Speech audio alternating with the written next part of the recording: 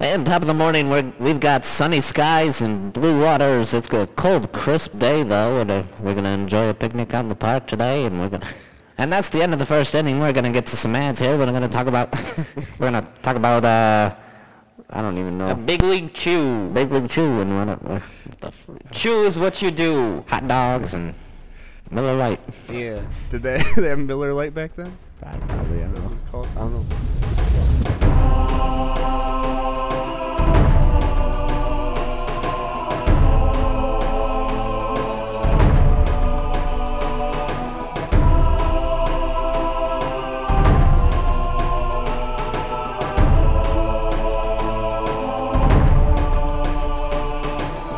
Hello, everyone. Welcome to Exploring Middle Earth. Today we got a big one. Hello, everyone. We're talking about Norse mythology. Yes, and others. I was gonna say, other mythology too. And you probably have guessed. Not me gonna talk about it because there's somebody else on this podcast who's better at that than me. Oh. You guys ready for who it is? Wait. Okay. Yeah, I am. It's the man with one nose and 10 toes and thinks about Tolkien wherever he goes. It's our Tolkien expert, Grant. Did you come up with that? Yeah. Yeah. I thought about it a little bit ago, and I thought I was good. say that. Thank you. Man with one nose, 10 toes, and talks about Tolkien wherever he goes. Yeah. Well, I said thinks, but talks. Yeah. I do. It's just how it is. I do both of those. But yeah, my name's Jay. I forgot to introduce myself. Hi, Jay. Yeah. Hi. My name's Jay Tolkien. Jay Tolkien. Jay Tolkien.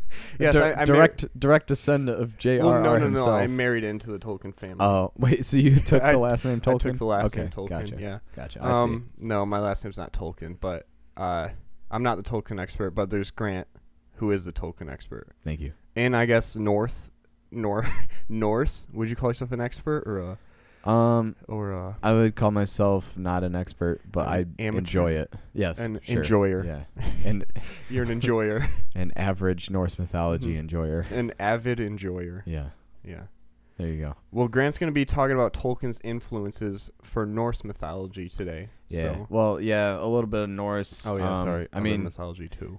As a whole, it's mostly Germanic, but I'm kind of splitting into two between Anglo-Saxon Germanic and Norse Germanic, and then also a little bit of Finnish, which is not Germanic, but okay, nerd. Close.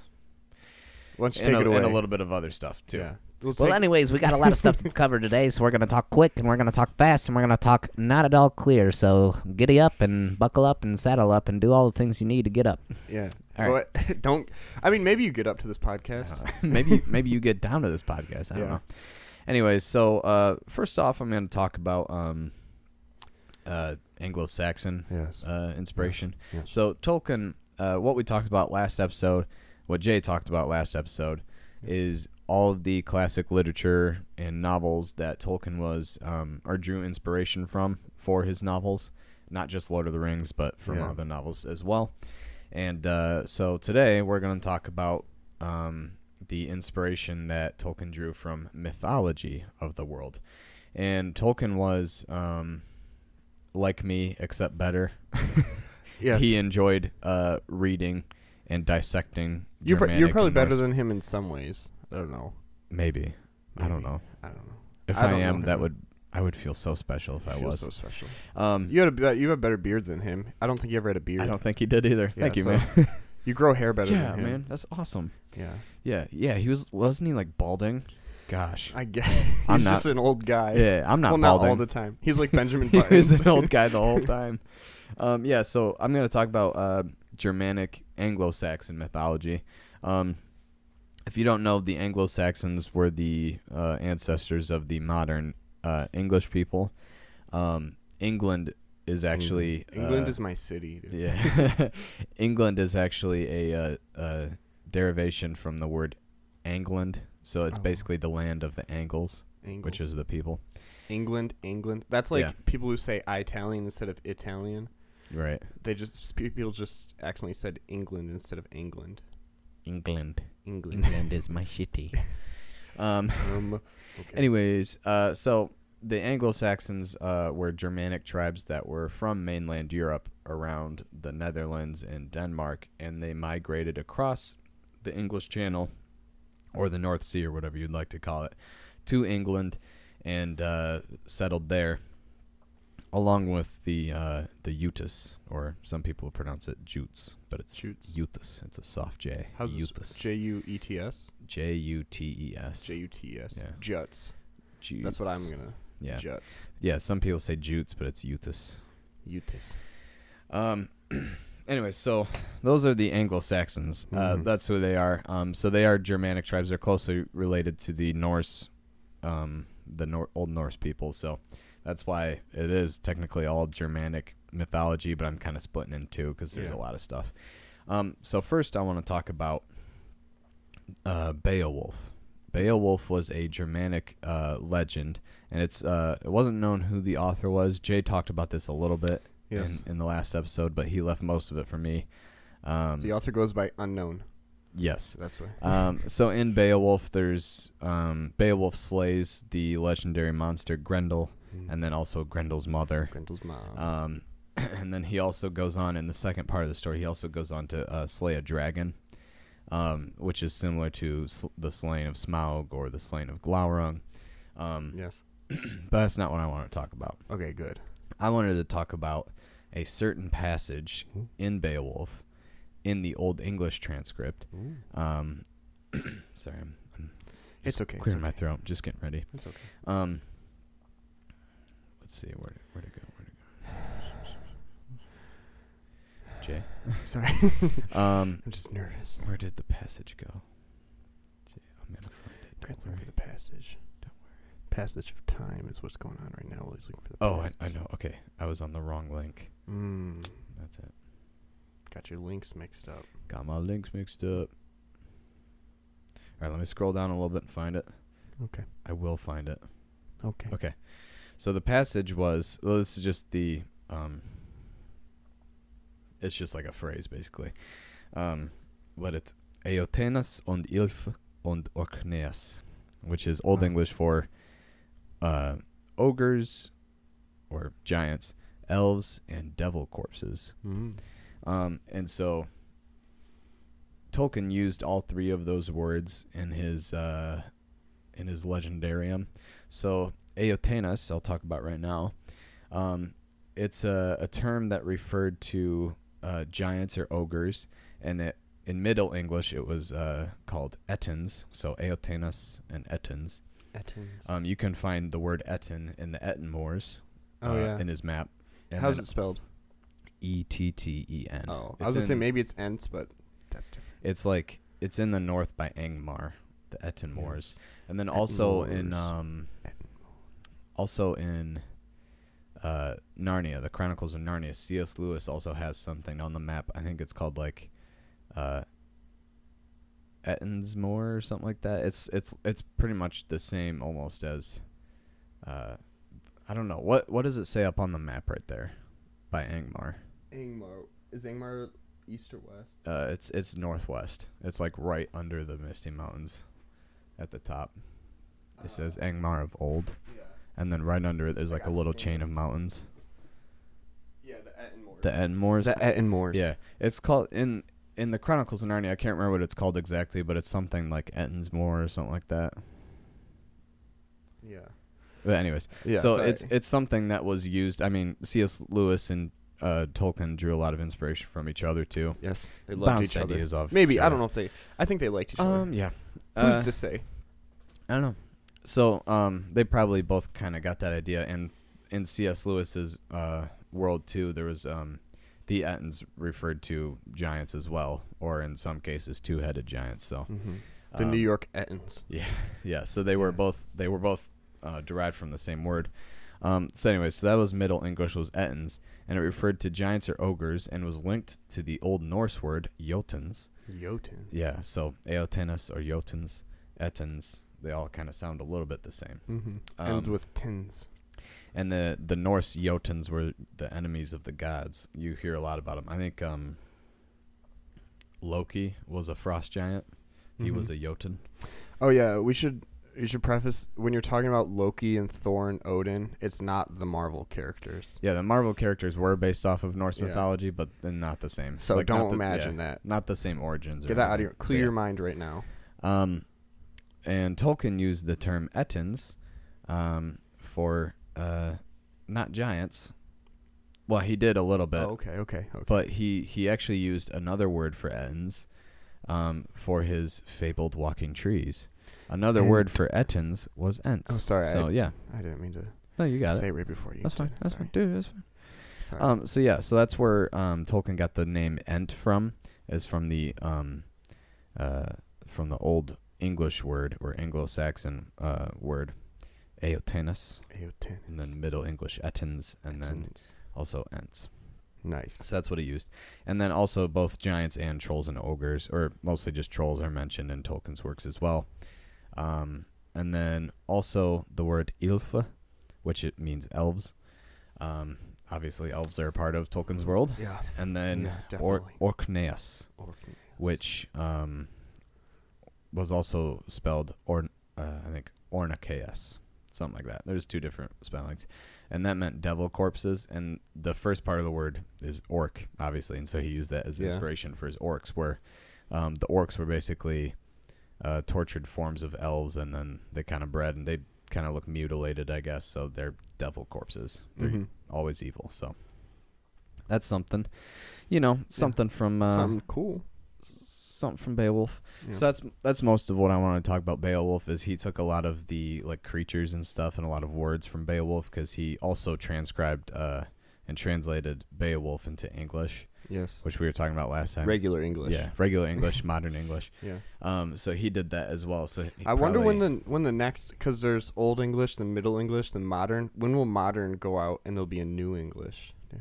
Oh, I don't know how long. I mean, we're probably getting close to it right now, because there's a lot of slang and random new terms coming up. So it might just be evolving. Yeah. Dang. Maybe somebody's gonna have to translate. Maybe you'll translate it into post-modern English. Oh, I would hate that. Postmodern English. Because I feel like it'd be a lot of abbreviations. Yeah. Like text talk. Mm-hmm. I feel like is that what postmodern English is? It's just text? Yeah, probably. Dang. Yeah. So anyways, Beowulf was like TTYL. That's like the the No Fear Shakespeare or whatever it is. Yeah. They translate it into simple English. Yeah. That's like postmodern English, because you don't really translate Shakespeare. But yeah. So yeah, maybe one day. Yeah, maybe one day, dude. Another thing from this is from the Anglo-Saxons. There was a kingdom of the Anglo-Saxons during the period of the what was it called? I don't know what it was called. Okay. But anyways, it was a period of time when England was actually 7 different kingdoms. It has something to do with the Latin word for 7. I can't remember. Mm. Anyways, so one of the kingdoms was Mercia, and Mercia was in the west of England, yeah, and it was occupied by Angles and a little bit of Saxons, I'm pretty sure, but so it was called Mercia, and they had a pretty significant cavalry, so they were horse people, right? Yeah. And there was also the shorthand word for Mercia was Mark, which was used to describe Rohan in the Rohirric language as the Mark. So the riders of the Mark.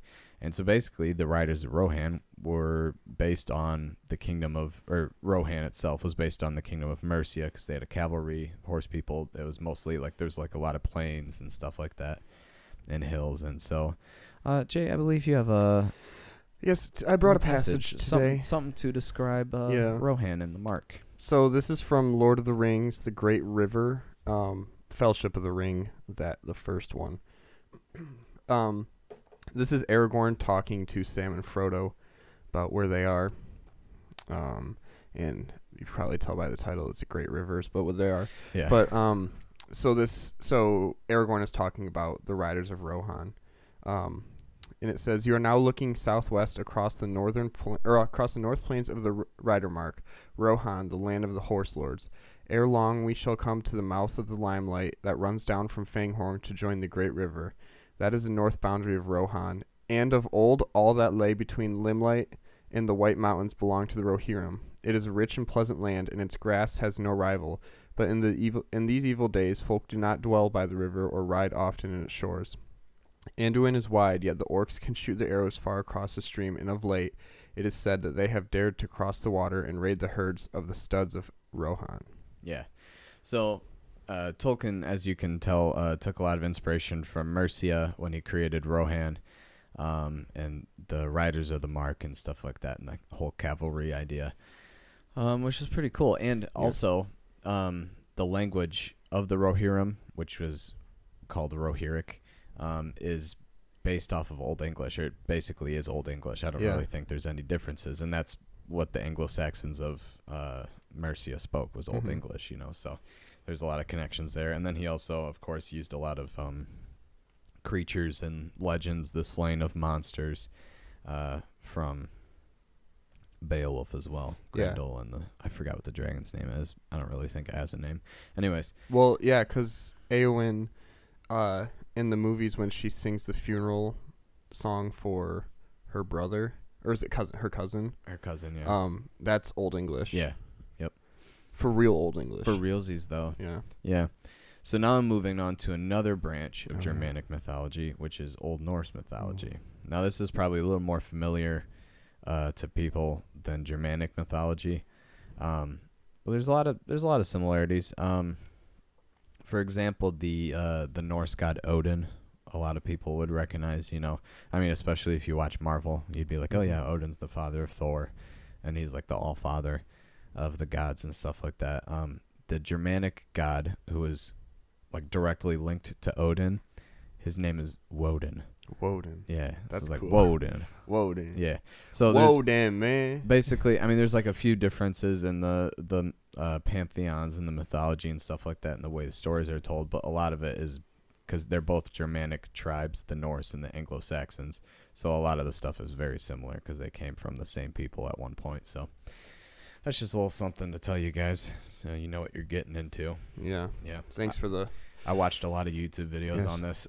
Yes, that's good. At one point. So, anyways, one of the legends of Norse mythology that I want to talk about, especially a lot about, is the Volsunga saga.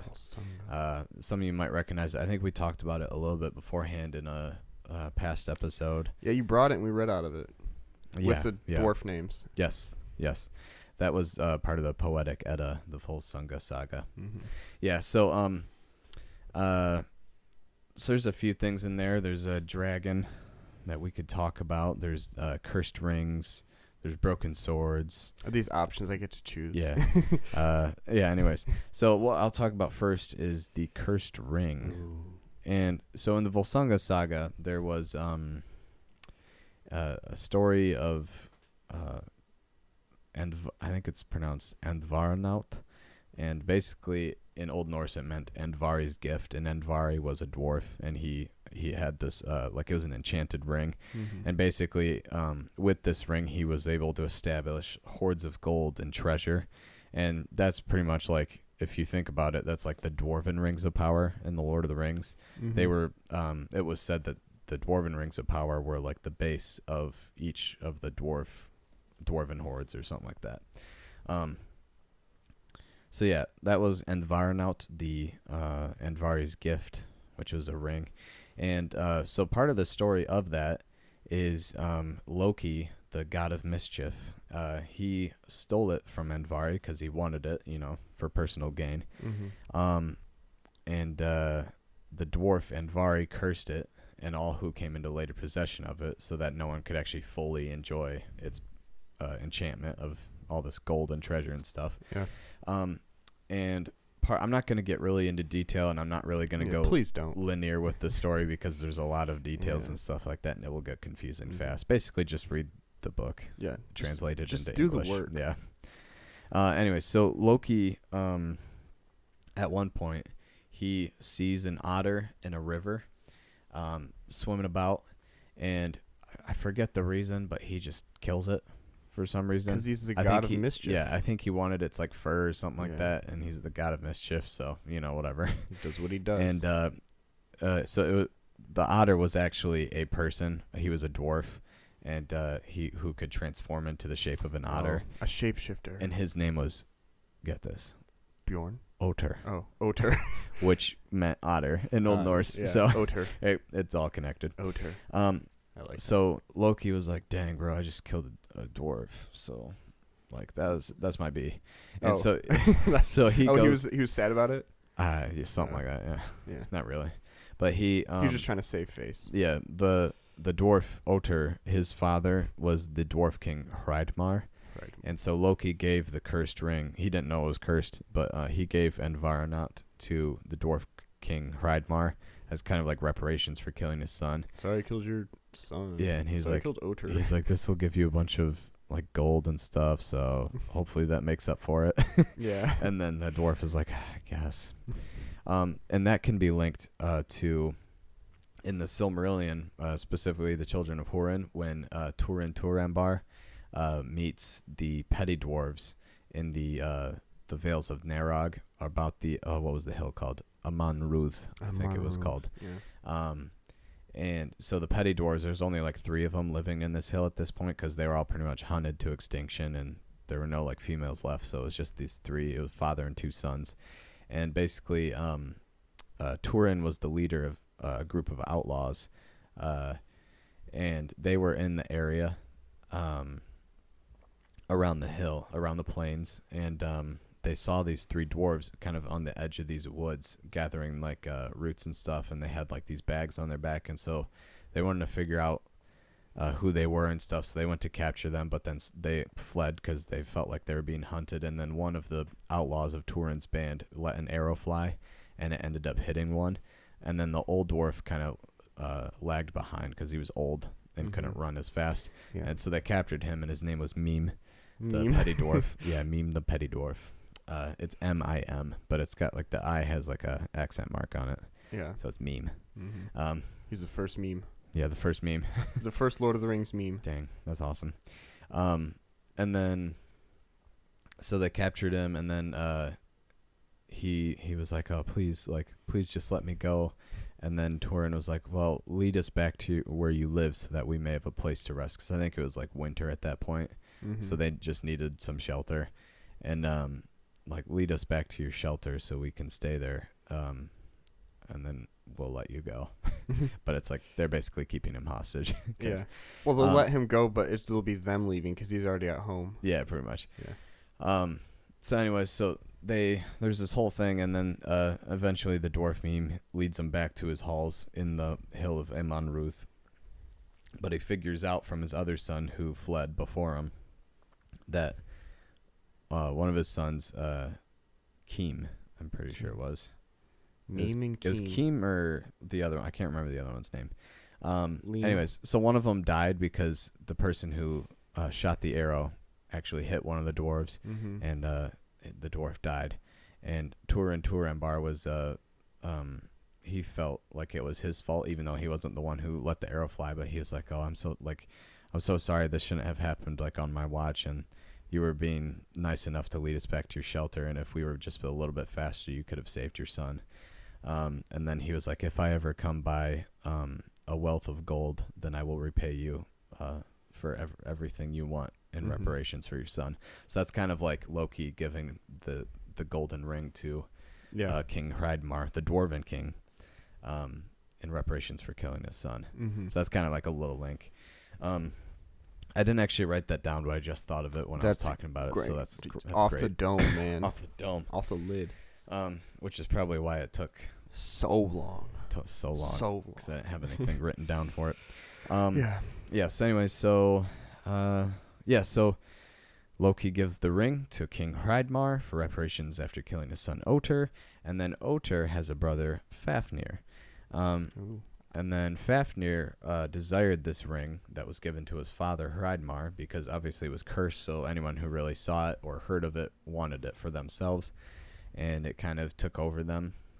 And so Fafnir killed his own father, and he took the ring for himself. But because of Fafnir's evil deeds and kind of his lust for the cursed ring, he turns into a dragon, and then he retreats into this like kind of cavern or his lair, and he sits on this treasure hoard and guards the ring and the treasure. Sounds familiar. And that sounds very familiar because similarly Smeagol was motivated by the lust for the One Ring after his cousin Deagle found it in the Great River, and he kills his cousin, And after a while of having the ring and figuring out what it could do, turn him invisible, and he could sneak up on people and eavesdrop, he started to be evil at heart.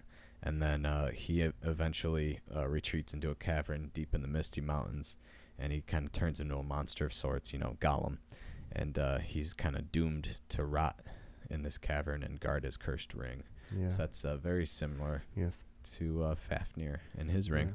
And I think you have a little passage for us. Yeah, I have two kind of. I'm gonna start one and stop it and skip a few lines ahead and then start another one. 1, 2, skip a few, 99, 100. Yeah, Kinda that's that. my philosophy for this Yeah. this passage. That's good. So let me set this up. Smeagol and Deagle are out fishing, and then Deagle. They left a sign on their front doorstep that said "Gone fishing." Gone fishing. Yeah. And Deagle gets a big fish, but it pulls him down into the water, and then he sees something shimmering, glowing, shining. So he reaches his hand down and grabs it. So that's where I'm picking up. Then he came spluttering, with weeds in his hair and a handful of mud, and he swam to the bank. And behold, when he washed the mud away, there in his hand lay a beautiful golden ring, and it shone and glittered in the sun, so his heart was glad. But Smeagol had been watching him from behind a tree, and as Deagle gloated over the ring, Smeagol came softly up behind. And then they talk a little about Smeagol's like, give it to me, and Deagle's like, no. No, I'm good. So then Smeagol kills Deagle. And then it says, no one ever found out what had become of Deagle. He was murdered far from home, and his body was cunningly hidden. But Smeagol returned alone, and he found that none of his family could see him when he was wearing the ring. He was very pleased with his discovery, and he concealed it, and he used it to find out secrets, and he put his knowledge to crooked and malicious uses. He became sharp-eyed and keen-eared for all that was hurtful. The ring had given him power according to its stature. It is not to be wondered at that he became very unpopular and was shunned when visible by all his relations. They kicked him and he bit their feet. He took to thieving and going about muttering to himself and gurgling in his throat. So they called him Gollum and cursed him and told him to go far away. And his grandmother, desiring peace, expelled him from the family, and turned him out of her hole. So then from there he goes into the mountain and gets all ooey gooey gross. Ooey gooey and slimy. Ooey gooey gross. Don't take my ring. That's what he says. Slimy little villain. Don't take my ring, bro. Don't take my ring. Don't take my ring. I'm ooey gooey, dude. Don't touch me, man. I'm ooey gooey. I'm oozing slime, dude. Oozing slime all the time. I bet he was oozing slime all the time because all he ate was like fish. Yeah, fish oil. Yeah, fish oil. He must have had fish oil's good for you, I think. I think Like not in high amounts though. Yeah, no, you don't want to OD on fish oil. Because I think you can get mercury poison if you have enough. If of you it. OD on fish oil, you say, "What the carp? What the carp? What the carp? Like what the crap? What the crap? Yeah. Yeah, what the crap, dude? What the carp, dude? Okay. Yeah. So sorry, that was really dumb. So that was the story of kind of Envaranat, and it's kind of linked to the One Ring. Yeah. Undeniably. Undeniably. Yeah. Try to deny it. Can't do it. Can't. No, it's impossible. And another artifact mentioned in the Volsunga saga, and pretty much right after the story of Envaranat, is the sword Gram. Gram. It's spelled Gram, not like Graham. A-A-M. Like short like for grandma. Graham cracker. Graham. But yeah, Graham cracker. It's a gram. Like, Gram. yeah, short for Grammy. Grandma. Gramps. Grandma. Grandma. Yeah. Yeah. Anyways, so it was in Old Norse, it meant wrath. So it was pretty cool, I guess. Yeah, grandmas can be mean sometimes. Sorry. Yeah. My grandma who's listening now, you're not mean at all. So don't worry about it. But they can get grumpy. Sometimes so. they can, but not my grandma. No. I don't think your grandma either. I don't know. Not at all. No, not our grandmas. No. So the story of Graham and kind of the origin of when it comes into the Volsunga saga is the character that comes into play first is Sigmund. And he was at a feast for his sister's wedding. And in this kind of like mead hall or feasting hall that they have in Old Norse history and stuff like that, the Vikings did, there's this kind of big oak tree. I think it was an oak tree that grew in the middle of the hall, which is kind of interesting. So it's kind of like a tree house. Yeah. Basically. Jeez, I just lost myself. Every house is a tree house because it's all made out of wood for the most part. Most For the houses. most part, for the So most every part, house is a tree house. So it's basically like a big tree house. Anyway, so he was at his sister's wedding and they're feasting, and then all of a sudden, an old man comes into the hall, just kind of mysteriously. Old man, take a look at my life. And he pulls out a sword from his cloak, and then he just stabs it into the middle of the tree. And then he says something like, whoever can pull this sword from the tree will find that he's never wielded a sword better than this one. That's like King Arthur and Excalibur. That's like a lot like King That's Arthur. a stone. But that's a stone. A rolling stone. A Just rolling kidding. Stone. Yeah, anyways. So everyone in the hall tries, even the king, whose son is marrying Sigmund's sister. He tries pulling it, but he can't pull it. And then eventually Sigmund, he tries his hand at it. It can't hurt. Might as well. What the hey? And eventually he's the one who pulls the sword from the tree. And he's like, dang, dude, that was sick. Did anyone else see that? Yeah. Yo, guys, look at me. And then there's like a whole kind of like side story of him using the sword successfully, like in battles, and he would kill his like enemies with it, and he would kill like rival kings and stuff like that. So basically he became famous for using this sword. It's a useful sword. Yeah. And he made a lot of enemies using the sword as well. And then his very last battle, I think he died in this battle, but in his very last battle against one of the enemy kings, I think his name was King, I don't know how to pronounce his name, Lingvi or something like that. Lingvi? I don't know. Anyways, so in a battle against him, before he actually dies, Odin, who was the wise man, or the old wise man who put the sword in the tree in the beginning, he comes into the middle of the battlefield and takes the sword from Sigmund's hand, the sword Graham, and he breaks it into two pieces.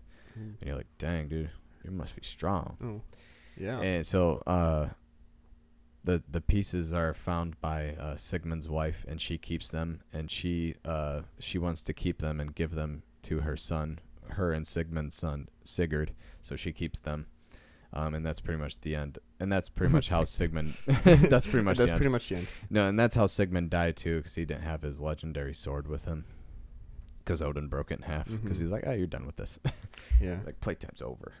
Yeah. And then, so anyway, so Sigmund's wife keeps the two shards for her son, Sigurd. And first of all, I do want to mention... I'll mention this in a second. It would make more sense if I did this in a bit. Okay. After another part of the story.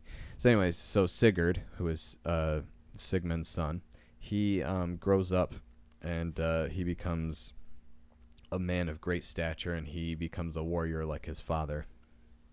And his father was a very famous warrior, obviously, because of the sword Graham. And so Sigurd is, there's a dwarf, like blacksmith, basically. And his name is Regan. It's spelled Regin. I think it's pronounced Regan, but I'll just say Regan because it's, it sounds good. It works, man. Anyways, it's our podcast. We say what we want. Yeah, that's right. So he begins to teach Sigurd his trade of blacksmith and like weaponsmith and stuff like that. And after a while of teaching him, they kind of talk as he's teaching them and stuff like that. Shooting the carp, Shooting the carp, if you will. Shooting carp in a barrel. Yeah, shooting carp in a barrel. And so Regan tells Sigurd of the dragon Fafnir. Whoa, that's where he comes into play. Oh, careful. Do you remember Fafnir? Fafnir, yeah. Yeah, okay. Fafnir. So he tells Sigurd the story of Fafnir and of the cursed ring and Varanat. And Regan asks if Sigurd could slay the dragon for him, which is kind of funny. Because it's like, so you know this dragon? Could you just kill him for me real quick? But Sigurd is like, sure. He's like a pest control. Yeah. That's what it pretty much. Yeah, that's what it breaks down to. This is the very beginnings of pest control. Yeah. This is where the pest control seed was planted. Yes. In human history. And eventually pest control devolved from killing dragons and giants to killing flies and termites. Because they killed all the dragons and giants. Yeah, there's no more. Yeah. But there's still a lot of like flies and termites and mosquitoes and stuff like that. Yeah. So yeah. Anyways, so that was the beginning of pest control. Mm-hmm. But yeah, so Sigurd is like, yeah, sure, I'll kill the dragon, but can you make me a legendary sword to kill the dragon with? Mm-hmm. And Regan's There's always a catch, man. Regan's like, yeah, I guess I could do that. I am a weaponsmith after all, so. But he makes a sword, and he's like, here, try this on for size, bucko. And then Sigurd takes the sword and slams it on the anvil, and it breaks in two, and he's like, not good enough. And then Regan makes another sword, and this one's definitely better than the one he made before. He's like, this one's going to work. And then Sigurd like, this sword's too soft. Slams it. This sword is just right. This sword is just right. And Sigurd slams the sword again against the anvil, and it breaks. And then after 2 failed attempts, Sigurd finally brings out the 2 halves that his mother gave him of the sword Graham. That was his father's. And the dwarf Regan reforges it, which I don't know why he didn't do that in the first place.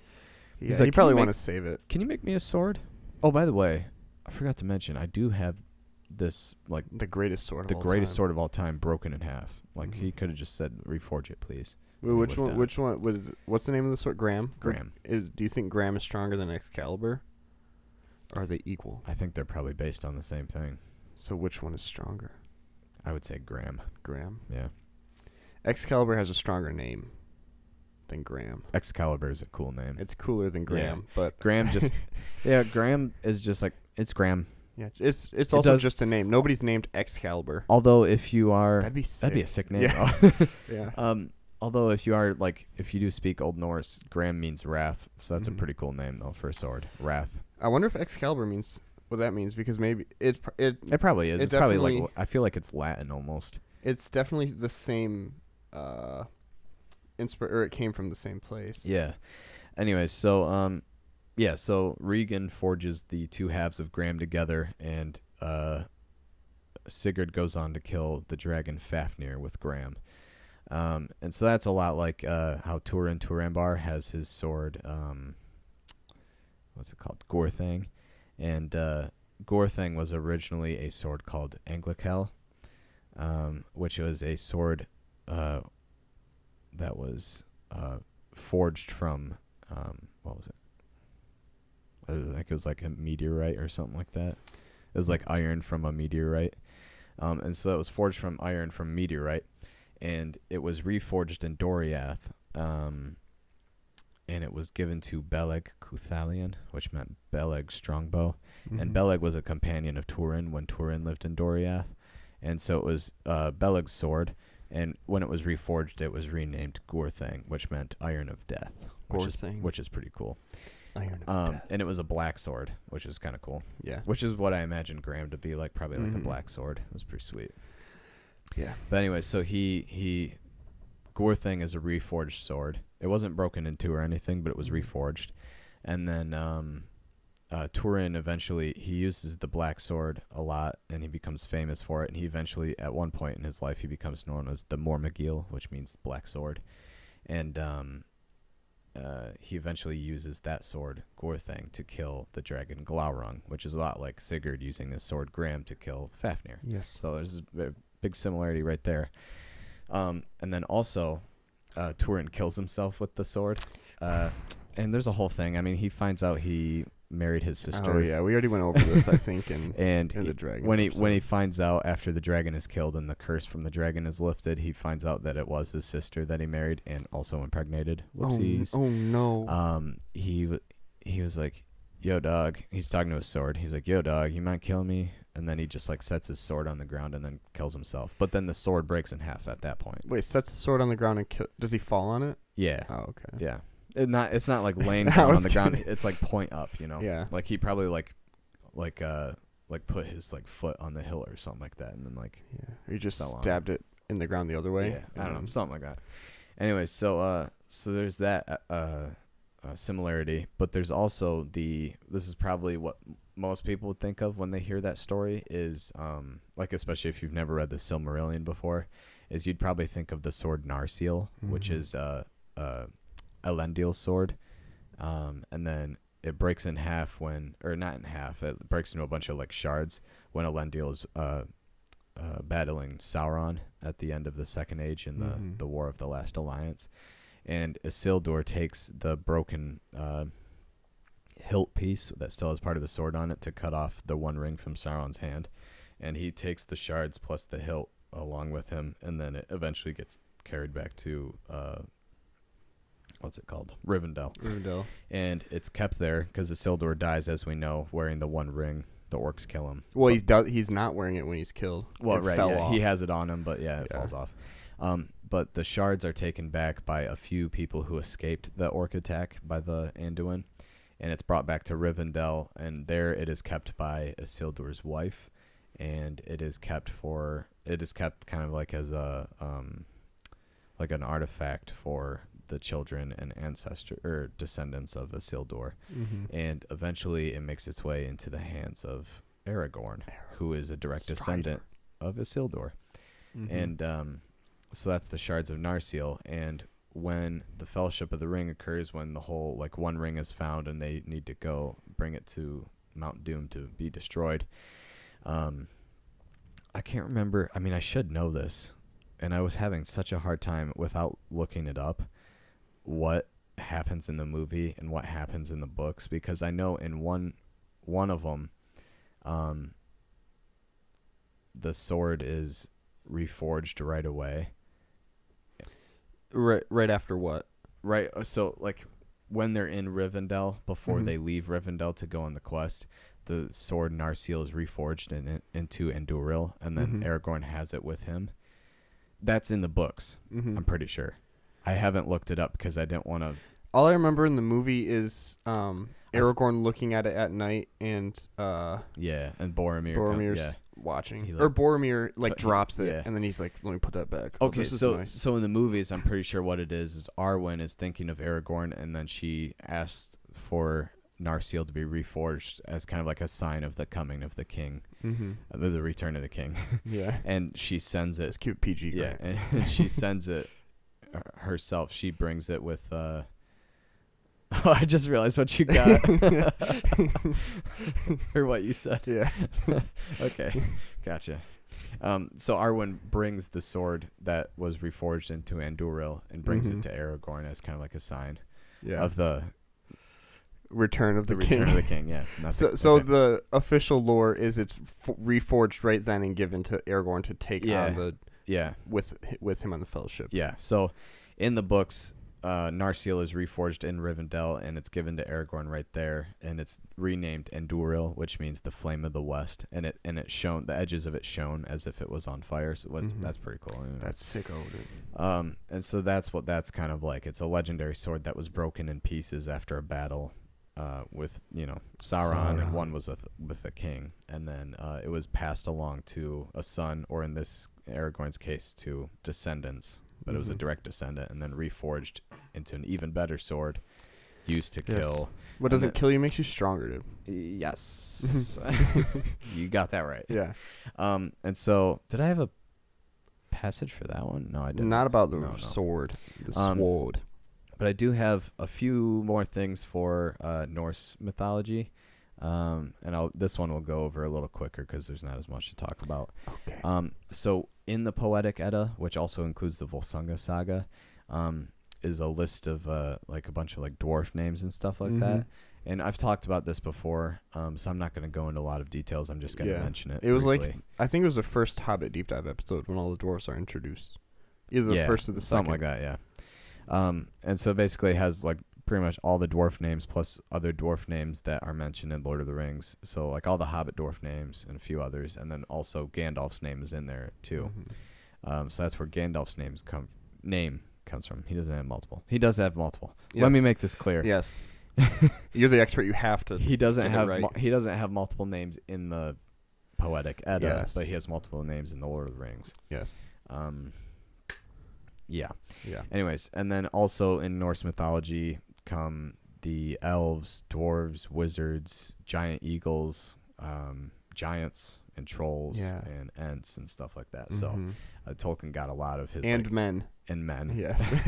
And so Tolkien got a lot of his creatures and different supernatural beings from Norse mythology. And then one other big thing I do want to talk about is Gandalf himself and yes. Odin.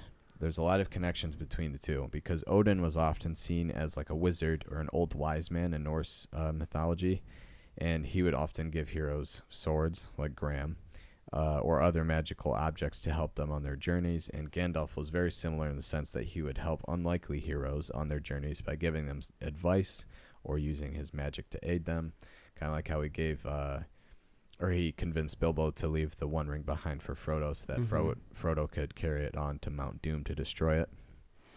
Yeah. Or at least keep it secret. And he would always give advice, and he was very wise. And and so, yeah, so that's how, like, a few basic similarities between them. And then also, Gandalf is mentioned by Tolkien as very Odin-like. And he's kind of like a wanderer like Odin. And even kind of like the Balrog and the collapse of the bridge of Khazad-dûm kind of mirror the story of the fire Jotun, Surtur. Mm-hmm. And if you watch Marvel again, you might know the name Surtur that comes in the Thor Ragnarok in the beginning. Yeah, I don't know. And so Surtur is foretold to destroy Asgard's bridge, the Bifrost, at one point, and that's kind of like the bridge of Khazad-dûm being destroyed by the Balrog, who is a fire demon. Mm-hmm. So that's kind of like that. And then also, what was the other one?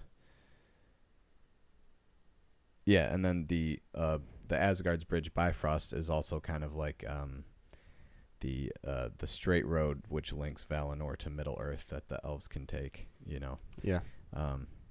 You said yeah. Yeah. Like, yeah, I know. Yeah, definitely I know. And then also a few of the deities from Norse mythology are closely resemble the Valar, kind of like how Thor, who's like the warrior and the strongest of the gods, is kind of like Orome or Tulkas. And then Odin, the Allfather, is kind of like Manwë, who's the king of the gods, basically, the king of the Valar.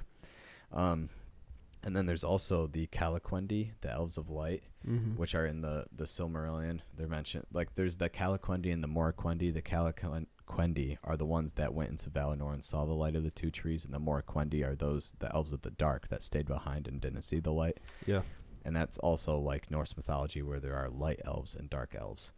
So, you know, something a little bit there. Yeah. But with Gandalf, like I was saying, he's very similar to Odin, even down to the way they dress, almost. So, take it away. Okay, I got a passage to read. This is when Gandalf is first introduced in the Fellowship of the Ring, in the chapter Long Expected Party. So it says, at the end of the second week of September, a cart came through Bywater from the direction of the Brandywine Bridge in broad daylight. An old man was driving it all alone. He wore a tall pointed blue hat and a long gray coat with a silver scarf. He had a long white beard and bushy eyebrows that stuck out beyond the brim of his hat. And yeah, that's Gandalf. Yeah, so that's Gandalf, and Odin is often described as, you know, wearing way-worn cloaks and stuff that were gray, or he, you know, I think Gandalf has like a blue-gray hat or something like that. Yeah. And well, before he turns into the white. Yeah. Gandalf the White. But I think the only big difference there is Odin usually has an eye patch or just one eye missing, because he's the one-eyed god. So, yeah. But Gandalf has both eyes. Mm-hmm. Both eyes are still there. Mm-hmm. No, none are missing, so you don't have to worry about that. Good for him. He can see. He can see. Perfect vision. I mean, Odin can probably see. Yeah. Wait, so when they describe vision like 20/20 or like 18/15 or whatever, I don't know exactly the ratio, but is that for one eye and then the other eye? Is that how it works? I think so, but I'm not really sure because I have 20/20, so I don't really know. Like, I don't really know what it is. Yeah, because Odin would just have 20. Yeah. Do you technically have 20/20 now? I don't think I'm fully 20/20. I'm close. For those of you who don't know, I used to wear glasses. I got LASIK eye surgery. Yeah. So I don't know if I'm 20/20. You're probably like 30/30. You've got like super vision. Yeah. X-ray vision. 69/69, baby. You're just 69/420. One eye's super good. The other one eye is really good. Yeah, the other eye's super good. Yeah. You've got like X-ray vision, heat vision. Yes. Dang, dude, that's cool. Mm-hmm. Vision. I can see other people's. You can see what other people are seeing. Oh, that'd actually be cool. Vision. Whoa. That's like That's So Raven. Oh yeah. Oh wait, no, she just sees the future. Yeah, she doesn't she's- see yeah. from other people's point of view. I feel like there was another. Whatever. Yeah, I don't know. It's basically like the Palantiri. Oh yeah, you Dang. can see what other people are seeing. There's a Tolkien connection right there. Yeah, with LASIK eye surgery. With LASIK eye surgery. Tolkien invented LASIK eye surgery. That's awesome. Wow. Okay, so I've got a small little connection right here. Inspiration from, this is an Old English word. It's not necessarily from mythology, but the Old English word is, I don't know how to pronounce it exactly, but it's Sigalwara. Sigalwara. And it's an Old English word that meant basically Ethiopian.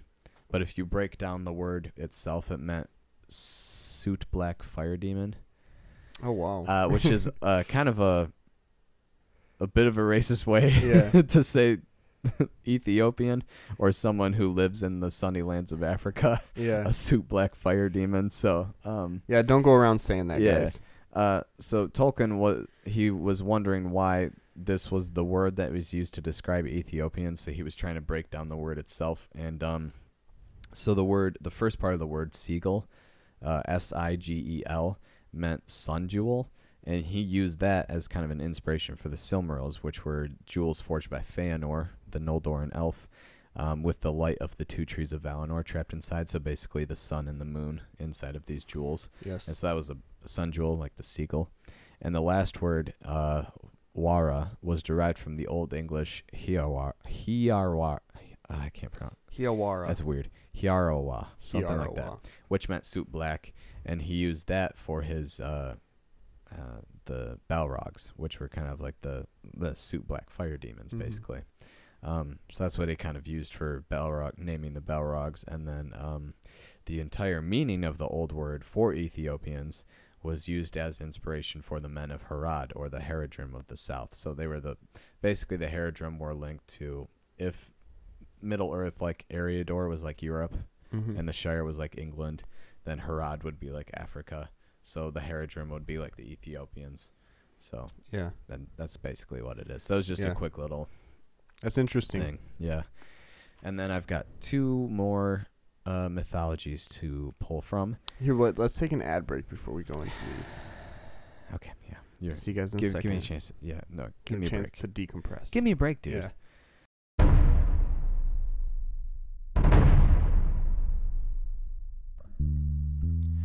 Hey everyone, have you been wondering where you can see the behind the scenes of this podcast or correct us when we inevitably get something wrong on the podcast? Well, I'm here to let you know.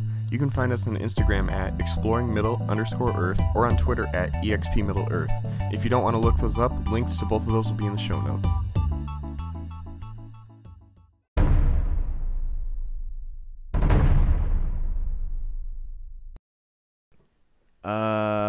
We're back. Hey guys, Hey guys, thanks for listening to the ad break. and welcome back. And welcome back, folks. We're going to be talking about Greek mythology now, so hold on tight. Saddle up, giddy up, do whatever you need to Hope do. you enjoyed the 7th inning stretch. We're in the end of the game. Who's on first? Is that the radio show? Who's on first? Yeah, yeah, man. Man, If you don't, man, if you don't know that, then you don't know early 20th century radio. Anyways, so I'm going to talk about, well, not just Greek mythology, but Greco-Roman mythology, because they're pretty much I like this they're stuff. pretty much hand in hand. I like this stuff. So there's just a few things. First up, this is like the smallest thing that I have. Something about orcs. Pretty small. The Latin word orcinus, which sounds so funny, or well, I'll just pronounce it as orcinus so you don't laugh. I'll still laugh. Dude, Okay. don't worry. Anyways, the Latin word orcinus refers to the realm of the undead, and as we know from Old English, orcneas was like devil corpses. They were basically undead beings. That's kind of like orcs, and so that's also probably another word that Tolkien could have used for orc penis. Orc penis and like undead.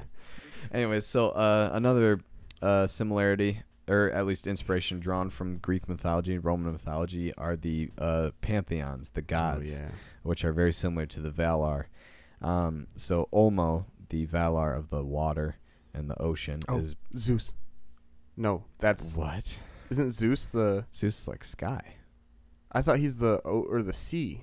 right? No, Poseidon. Poseidon. Yeah. Oh, sorry, I'm dumb, guys. Poseidon and Neptune Neptune. for the Roman gods. Yes. And then Manwe is like Zeus. and Jupiter. Yes. And then I think Orome, who's like the huntsman of the Valar, would be like Apollo. Or would it be Artemis? I don't know. I think it's actually both of them. I think Artemis is the Roman one. No, Artemis is Greek. No, I'm just kidding. Yeah, I don't know. Anyways. You're wrong. Excuse me. You're done. Anyways, that's and then also the Valar live upon like kind of in a world removed from Middle Earth. They live upon a giant mountain called Taniquetil, or also called Oyalase, which means ever snowy or ever white, because it's super high up, so it's always snowy. And then also the gods of Greek and Roman mythology. Well, I don't know about Romans, but Greek mythology at least, they live on Mount Olympus. So yeah. Yes. So that's kind of that's a big real similarity right that's there. a real mountain. It is Isn't a real it? mountain, yes. They don't actually live there though, guys. Yeah. Don't worry, they're not real. Wait. I don't know. Sorry, if you're an ancient Greece person listening, believe what you want, dude. I don't know, man. The gods are out there, dude. If you're somehow listening to this, that's insane. But shout out to Homer if you're listening to this. Shout out to Plato, Yeah. who I'm going to talk about next. Oh, really? Yeah, so shout out to Plato if you're listening to Nice, this, dude. dude. I got you right here. Shout out to Plato. Have you written Atlantis yet? What? I'm talking to Plato right now. Have didn't- you written Atlantis yet? I don't know if you have. Written? Did he write Atlantis? He wrote the story of Atlantis. Plato. Oh, he did. Yeah. I didn't know Yeah. that. Didn't know that. Sorry. Just So blew my mind. So Plato's story of Atlantis mirrors the downfall of Numenor. Whoa. Both stories feature an island nation of advanced people with advanced technology. Yes. And that's it. I'm just kidding. And both become ever more prideful the more powerful they become, and both islands sink underneath the waves forever because of this. And also the Quenya name for Numenor, which is Atalante, very closely resembles the name Atlantis. And that is kind of, Tolkien, I think, mentioned the fact that, and I think in one of his letters, let me find what letter it is. I hope it's the letter J. I hope it's not.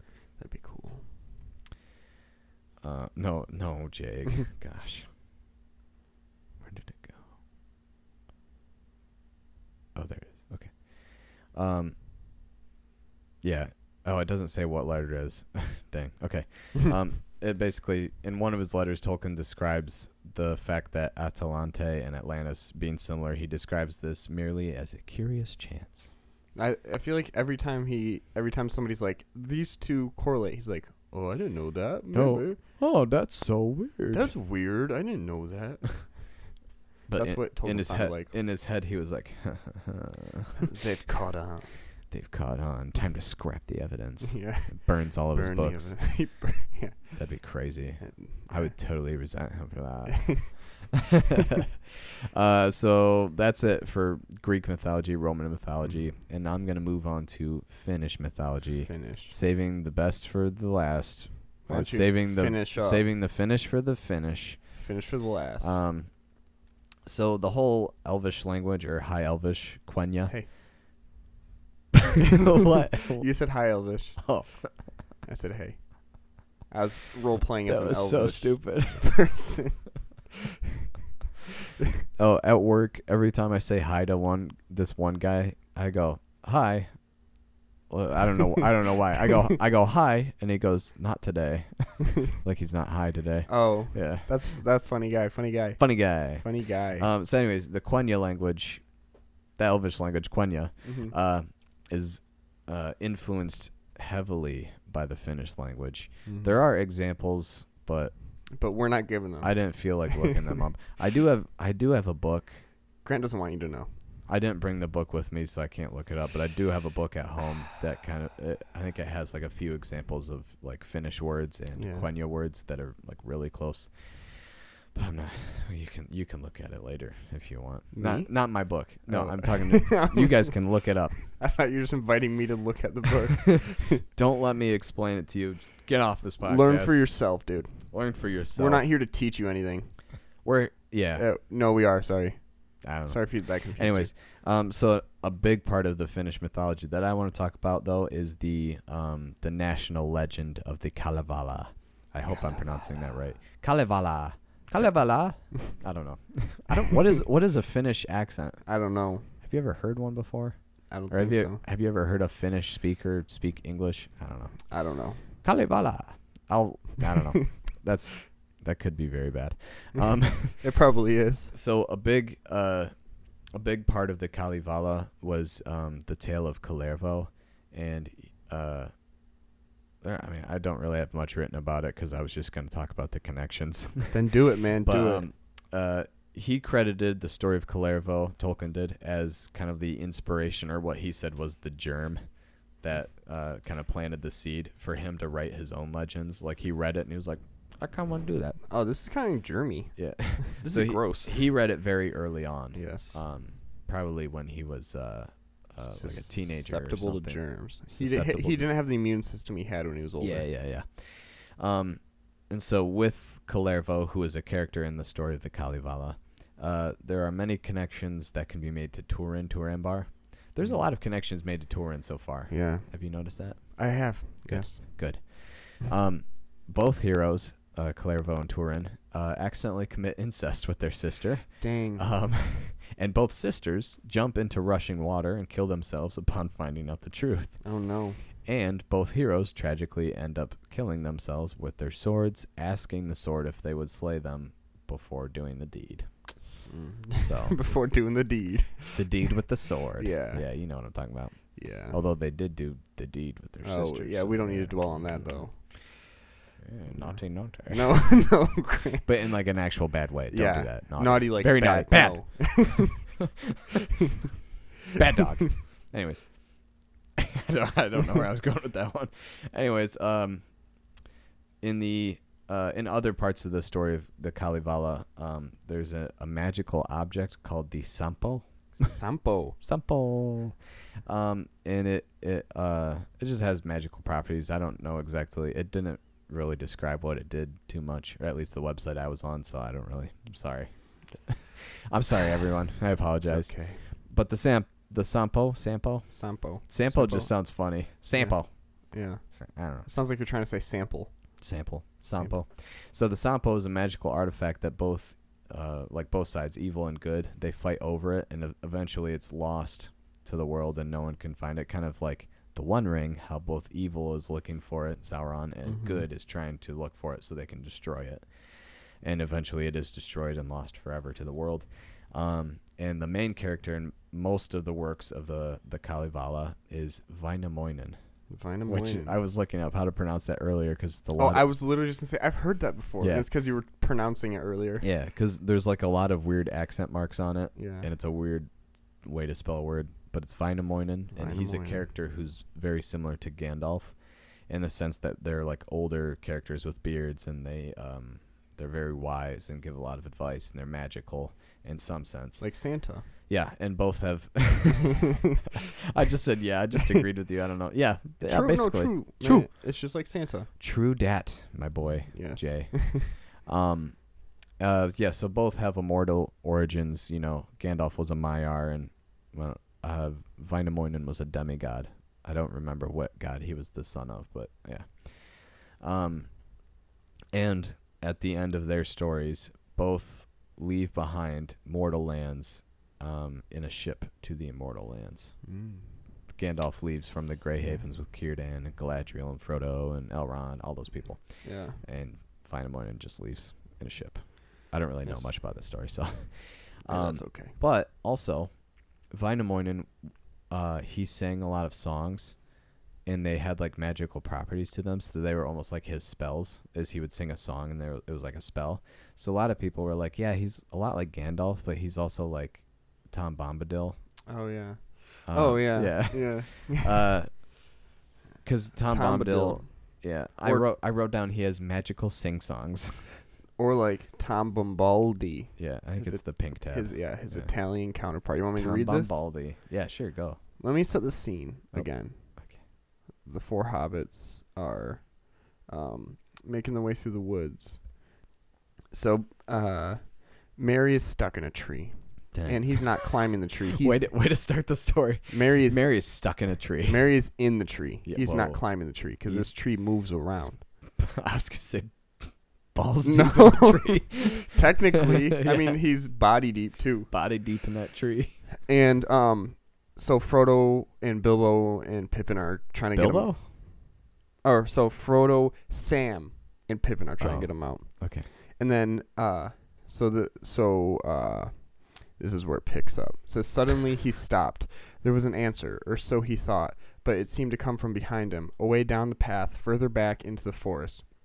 He turned round and listened, and and soon there could be no doubt. Someone was singing a song. A deep, glad voice was singing carelessly and happily, but it was singing nonsense.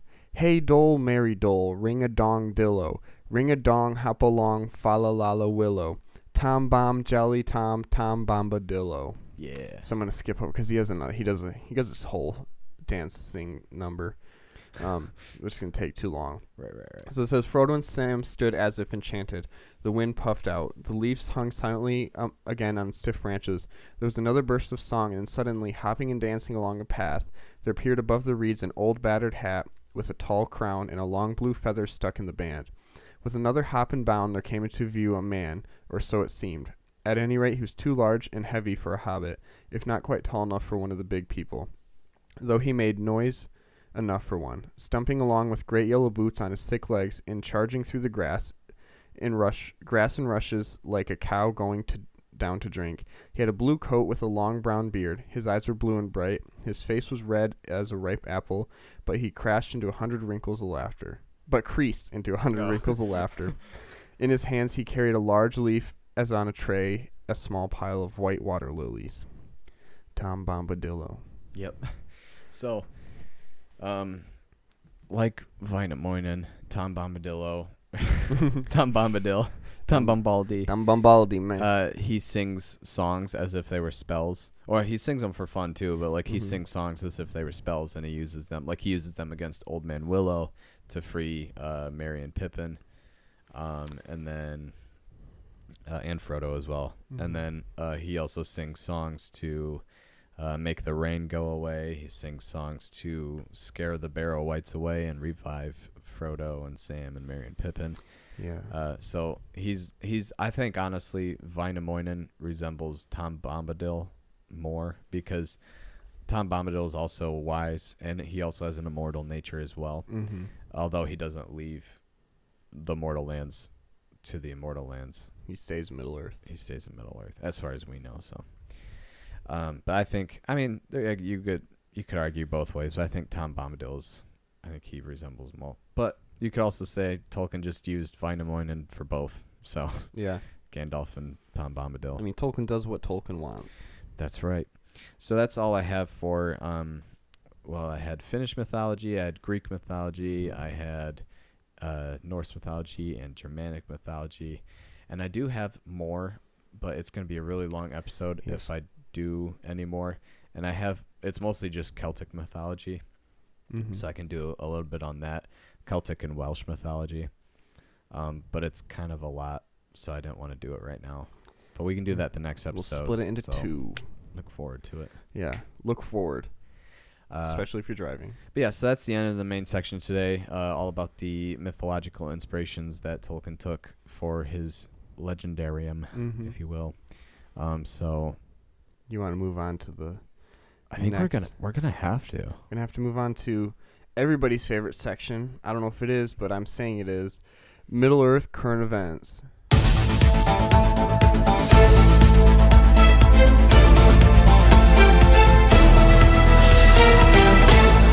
Hello, everybody, and welcome to Current Events of Middle Earth. These are current events on our Earth pertaining to Middle Earth itself. So this is it. This is what we're doing right now. Jay is going to talk about it all day today because I just talked my butt off about mythology and all that Yes. sort of stuff. So Jay, why don't you take it away, please? Hello, everyone. I'm here to take it away. I got two things. Two things, man. Two They better be two good things. Two good things. After all I talked about last week. Yeah. Last 2 weeks ago. Last episode. Last episode. Okay, first one.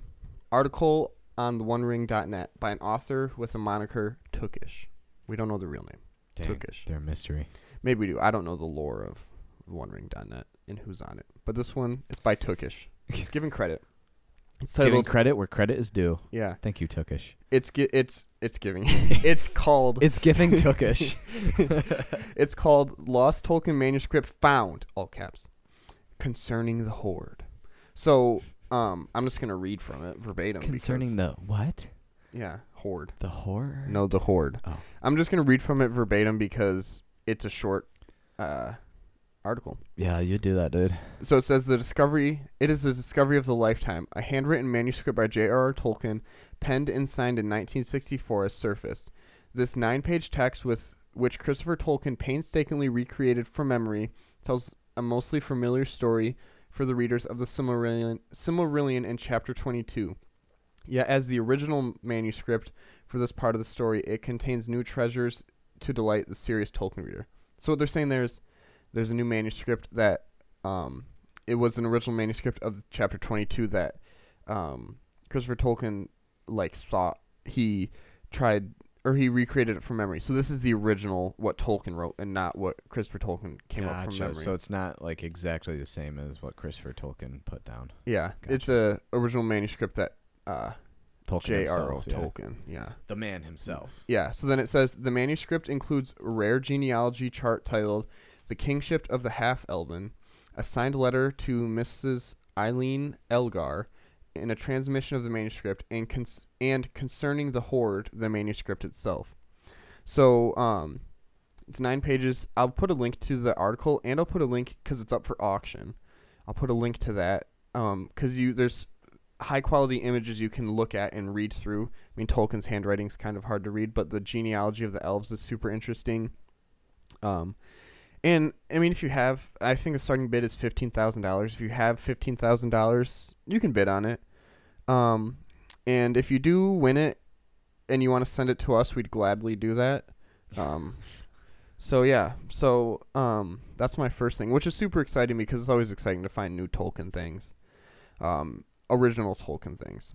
The next thing, this is just going to be a short Middle-earth current events. Just a little short one. The next thing was, a few days ago, there was a short teaser trailer that dropped for the Rings of Power. And it's leading up to a full-length trailer that will drop on the 14th. Today's the 11th, July 11th. So this Thursday, the full-length trailer will drop. So by the time this episode releases, yeah, by the it'll time be this last episode Thursday. Yeah, by the time this episode releases, you might have seen it, or you can watch it after we talk, or pause it right now and watch it. Yeah. But so I'm going to talk about the short teaser trailer that dropped. So we see multiple characters in it, but so it starts with Sadok Burrows, which is one of the Hobbit, Harfoot type thing people.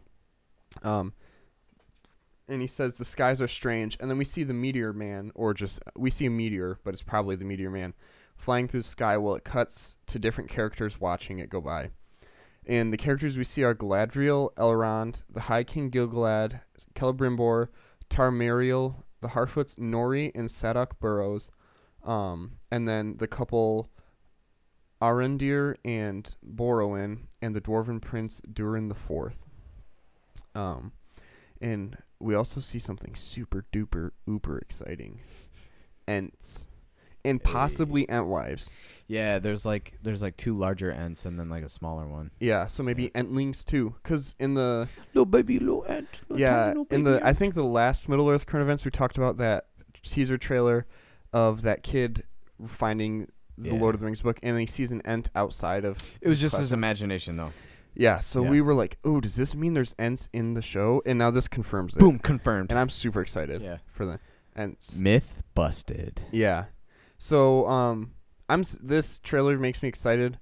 I'm kind of going into. Did you pee your pants a little bit? No. Oh, I did. Oh, you did? Yeah, I went ooh from excitement. I think you peed it enough for both of us. Yeah, I probably did. Yeah. I soaked my pants. Gross. Okay. Okay. No, I'm excited about it because, I'm coming to it with a different perspective. I'm just trying to get excited about the show because, Same here. I'm just grateful Same here, dude. Grateful that they're making Tolkien stuff. And Yeah, that's a good way of looking at it. yeah, and it's like, I mean, I think you just have to go into it not expecting it to be exactly to the lore. Yeah. And I know some people aren't happy with that, but you could be dead. So I think if you go in it like looking at it like that, like you're not expecting it to be 100% correct, then you'll probably be surprised with how much is actually correct. yeah. So, If you go in it thinking it's going to be bad, then it's going to be bad. If you go in it thinking it's going to be good, it's going to be good. And I don't go know. in it thinking neutrally, Yeah. and it will be both good and bad. Yes. I don't know I don't why know. anybody would go into this wanting it to be bad, Yeah. unless they just want to pick it apart. Yeah. But if you like Tolkien, go into this and think this could be good. Yeah. This could be good. I definitely have started to. I'm not 100% changed my mind on it. I still think there are parts that should not be in there at all. Yeah. But But we'll have to wait Yeah. for the whole thing to come out. we'll have to see. But I am excited. Now it's less than 2 months away. Yeah. So I'm excited. So I'm excited for real. yeah, and there's a good Nerd of the Rings video. Grant sent it to me where he goes over this trailer. Yeah. And in that, one thing that's super interesting is there's a shot in the trailer of all these elves standing on a boat, and there's like a flock of birds flying around them, and they're watching the birds.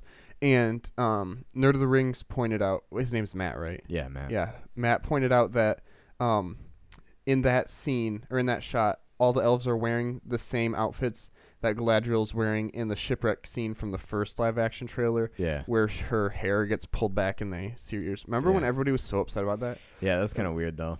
Yeah, I mean, I guess I was upset just because that's what everybody else was. Following the sheep. Yeah, I was a sheep, dude. You shouldn't follow the sheep. You should be the shepherd. You should be manipulating everyone. Yeah. Instead of being manipulated. Yeah, that's the moral. That of is our advice for you guys today. Yeah. Don't be a sheep and follow everyone else's lead on what to think about Rings of Power. Manipulate other people into believing what you think. Well, we can't Gaslight we them. can't have everybody be Gatekeep. shepherds because you Be need an evil person. Yeah. Anyways. Everybody can't be shepherds because you need sheep to be a shepherd. So don't tell everybody this. Just our listeners can be shepherds. Yeah. Don't tell everybody. That will be. If you are an actual diehard fan of our podcast, all the diehard fans of this podcast, you guys are going to be called shepherds. Shepherds. Kind of like shepherds of the trees, Ents. Yeah. You guys will be called shepherds. So that's just something, a little interesting connection. Nothing really big happens in this trailer other than the meteors just flying. Everybody's like, whoa. Dang, look at that. Oh, and he also mapped out the trajectory of the meteor as well, too, didn't he?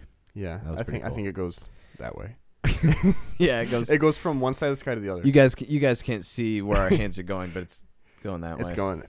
Imagine from the left to the right. Imagine a world where John Lennon didn't exist. Okay. It would be a good world. Good Sorry, world? Well, I don't know. Oh, maybe. I don't know, man. I don't know. Well, I mean, we'd only have half of the Beatles songs.